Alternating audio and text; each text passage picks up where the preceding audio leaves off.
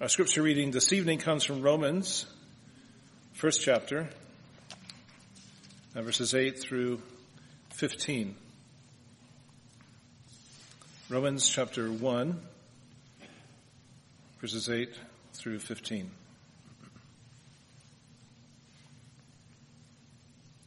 Romans 1, verse 8. First, I thank my God through Jesus Christ for all of you, because your faith is proclaimed in all the world.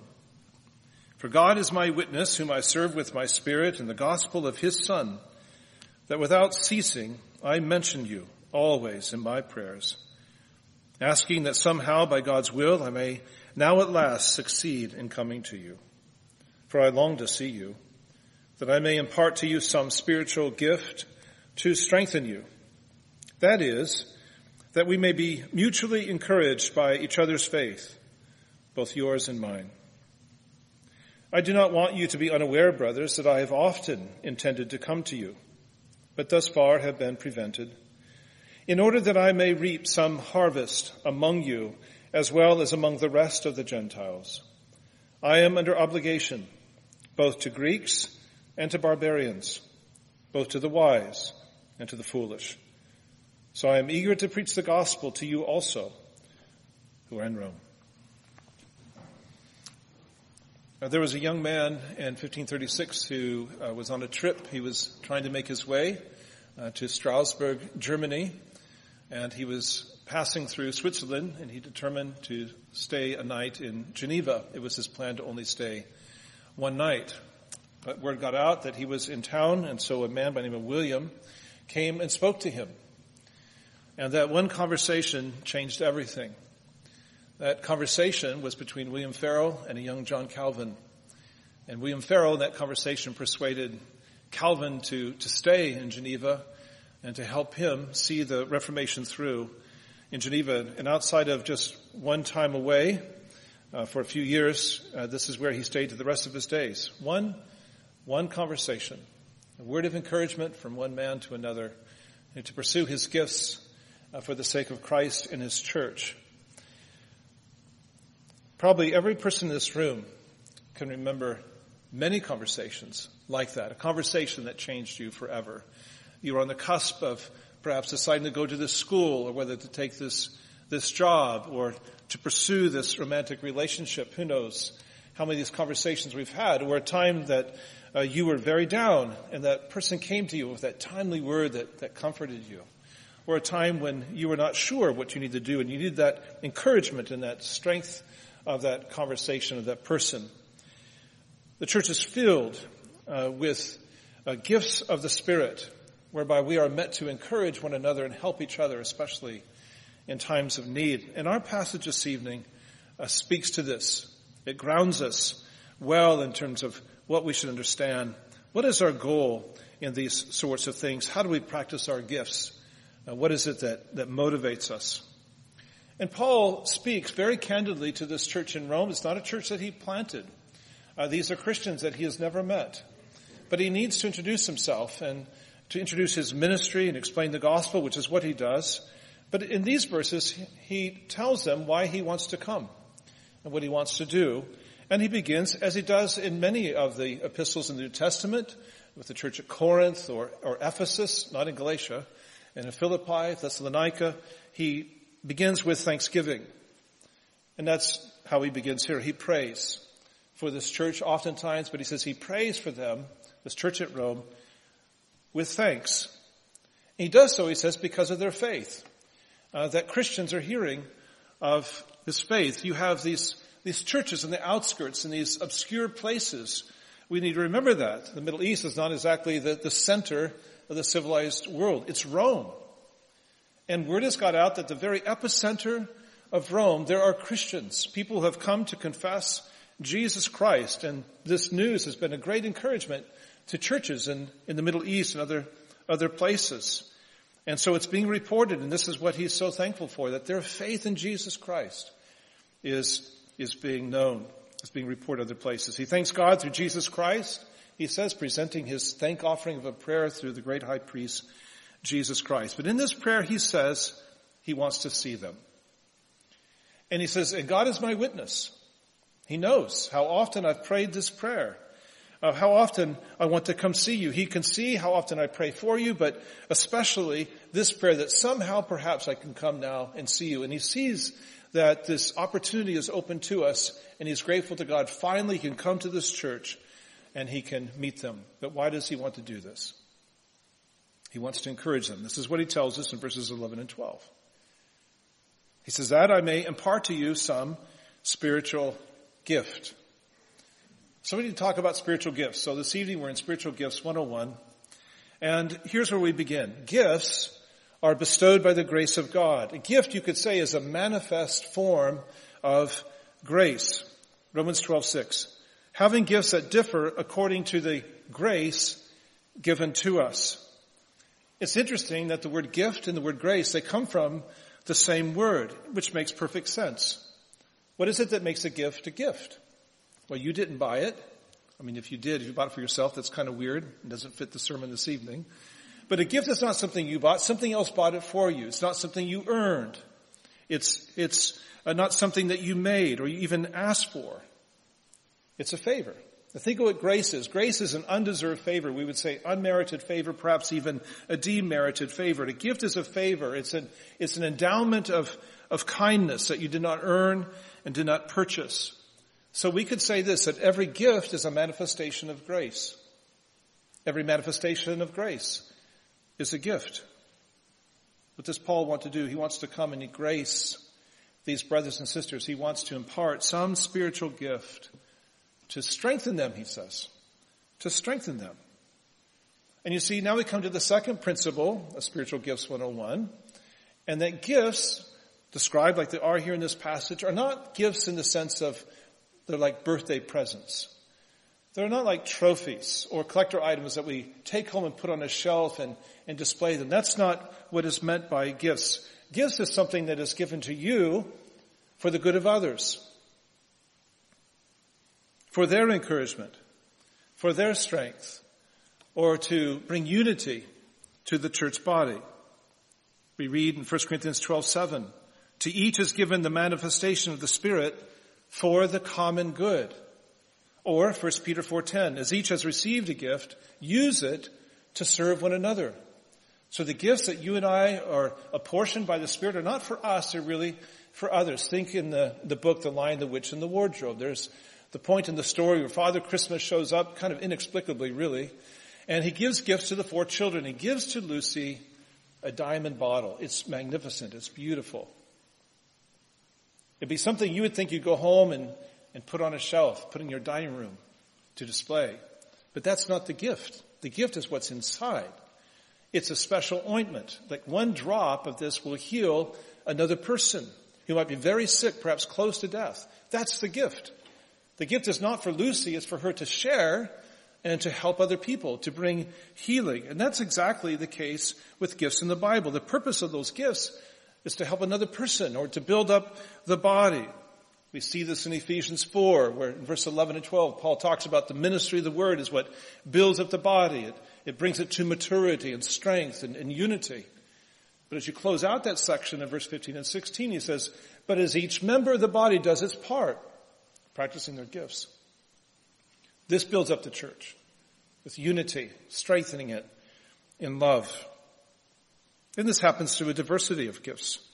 It's the same Spirit that gives us gifts, but it gives us different gifts. In the world, diversity many times is treated with suspicion and creates jealousy and division and hatred. But in the Church of Jesus Christ, this is what is our strength. It's this diversity that promotes unity. This is the thing that brings about more stability. This is what Paul wants to do.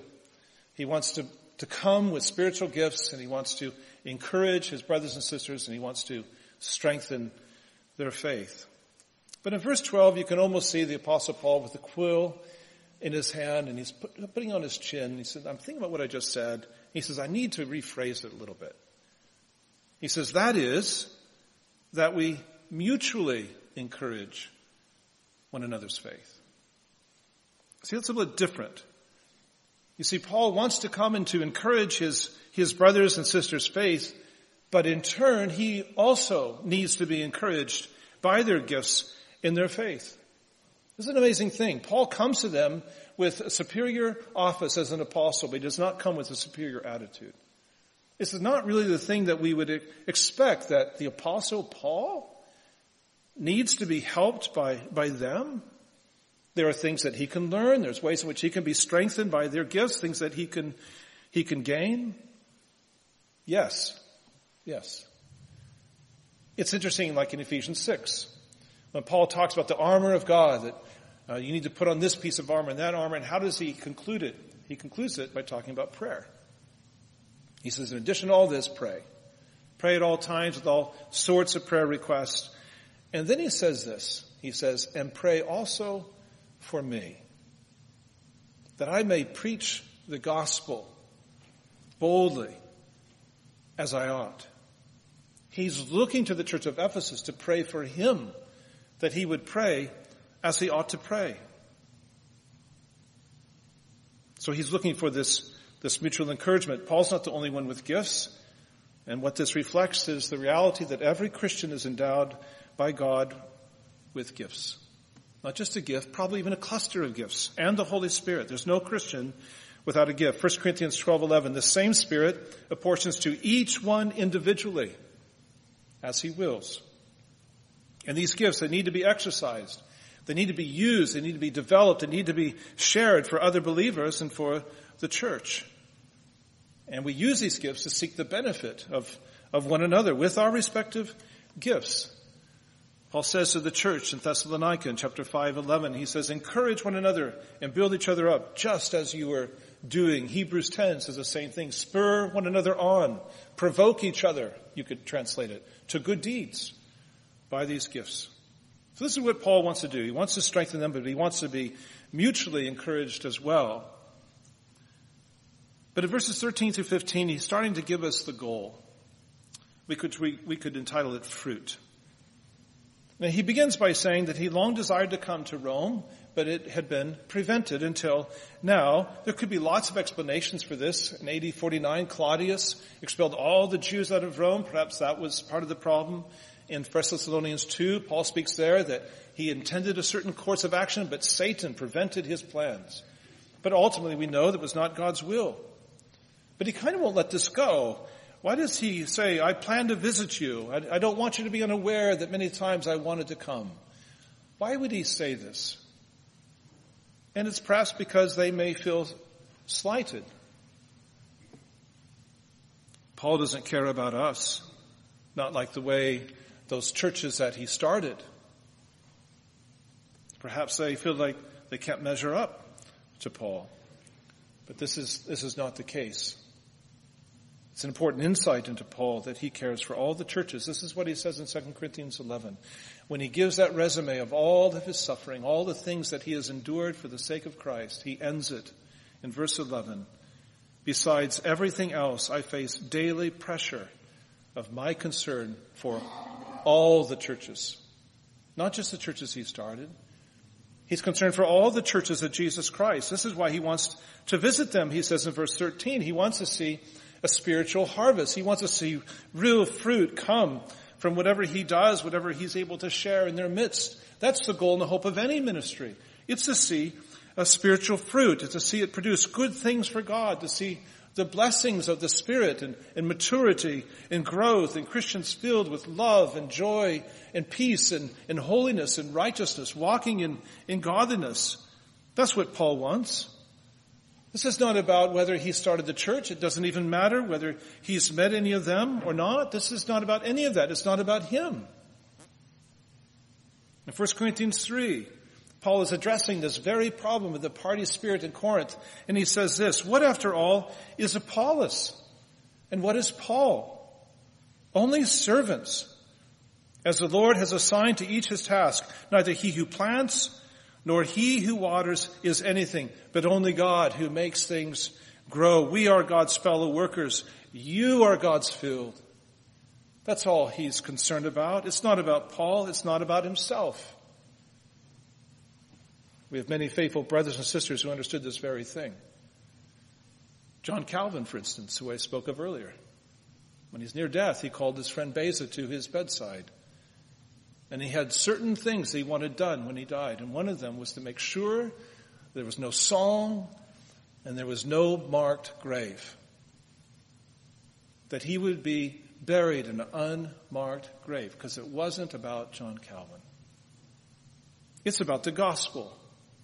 And Paul serves this gospel. That's why he serves his brothers and sisters. That's why he wants them to be encouraged. He says even he's indebted to this cause. He's obligated, under obligation, he says, to all men for the sake of the gospel, whether Greeks or barbarians or wise and fool, doesn't matter. He's obligated to Christ.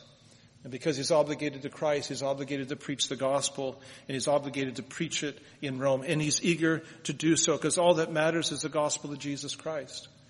Preaching that gospel, seeing the fruit of that gospel. It doesn't matter who's preaching it. Paul doesn't care whether he's in chains if it helps the cause of the gospel, as he says to the church in Philippi. Paul's not looking for credit. He's looking for a spiritual harvest to the glory of God.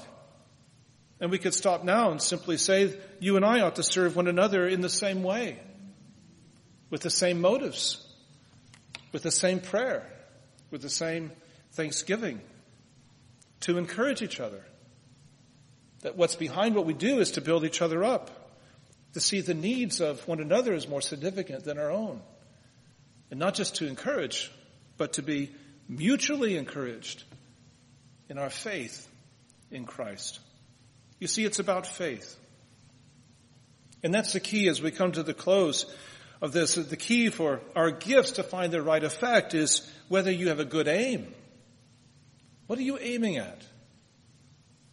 Notice again what he says in verses 11 and 12. He says, I long to see you, that I may impart to you some spiritual gift to strengthen you. That is, that we may be mutually encouraged by each other's faith, both yours and mine. The aim is to encourage and to be encouraged by each other's faith. And you see what Paul shows us, and something that would not be true probably of a lot of Christians today. The gifts, that's not the goal. The gifts are a means. They're a means to something more important, something greater, and that is faith. Faith is key. And in fact, the gospel has no meaning for us apart from faith in Jesus Christ. John Calvin put it this way: as long as Christ remains outside of us and we are separated from him, all that he has suffered and done, he remains useless to us and of no value. And he's saying it's by faith that we lay hold of Christ. And for us to receive the benefits of all that he's done, it must be by faith. Faith is that instrument by which we lay hold of all the benefits of Christ's death and his resurrection, for the forgiveness of our sins and for God to accept us as righteous in his sight because of that righteousness of Christ credited to our account. To receive the privilege of being adopted in the family of God. To enjoy the working of his Holy Spirit, that we would die to sin and walk in ways of righteousness. All these and all the other benefits that flow from and accompany our justification and adoption and sanctification, these all must be laid hold of by faith. More accurately, faith in Christ. John Murray says it's not faith that saves us. It's faith in Jesus Christ that saves us. And that's exactly what Paul is aiming for. It's faith. That's what's necessary for salvation. That's what's necessary for the whole of the Christian life. We walk by faith, not by sight. But here's the problem. Our faith is under constant attack. And there are seasons where our faith suffers. And there are seasons of doubt. Our confession of faith is weak or strong. It may be often and in many ways assailed and weakened, and it is by our own sin. Our sinful failures reveal how feeble sometimes our faith is. And they make us feel not just weak, but vulnerable. Or those ways of adversity that just pound away at our faith and wear us down through disappointments.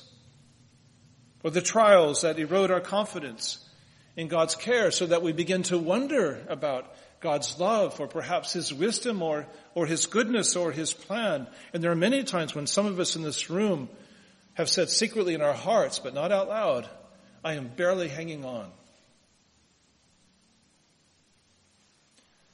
See what this passage is getting at is our faith desperately needs to be encouraged and to be strengthened and to be built up by one another. But we must never forget that Christ cares about your faith as well.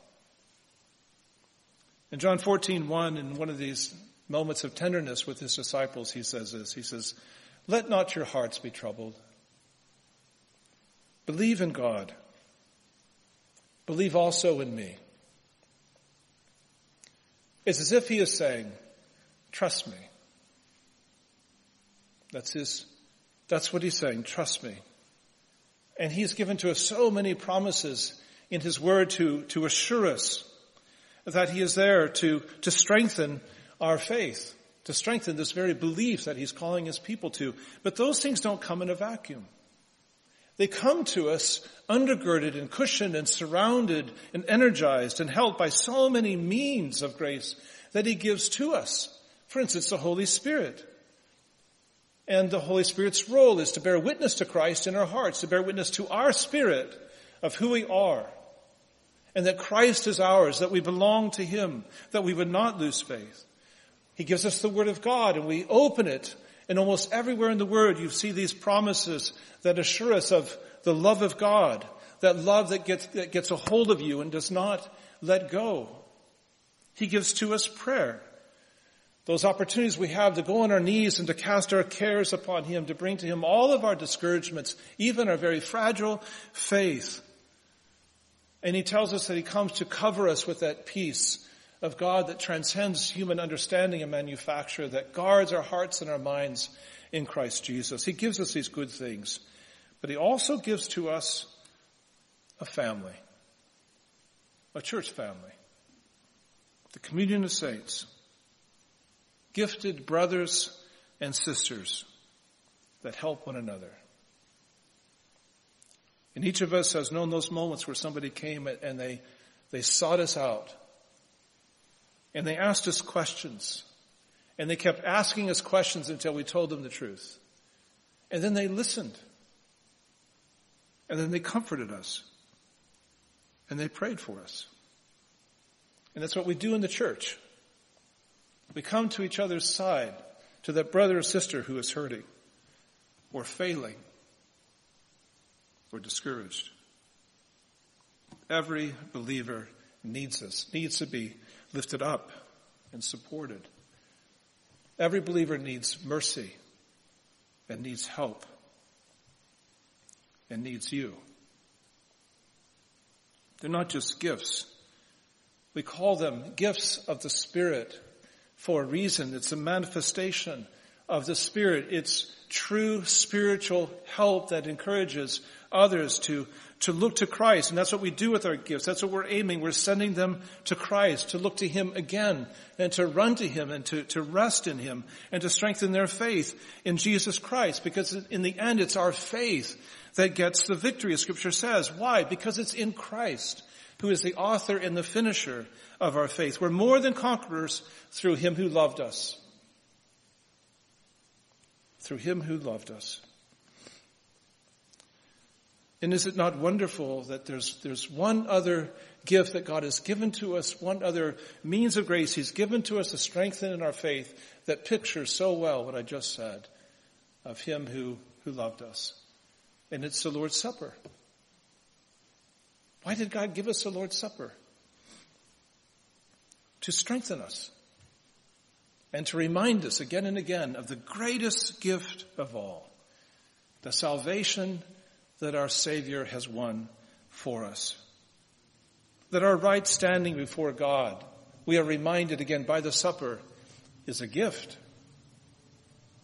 The Lord's Supper is always pointing us to what Christ has done and what we could not do for ourselves. That it's Christ that died a death that you and I could not endure. That it's Christ that settled that debt of sin that you and I could not pay. That Christ has won a victory for us that we could not gain for ourselves.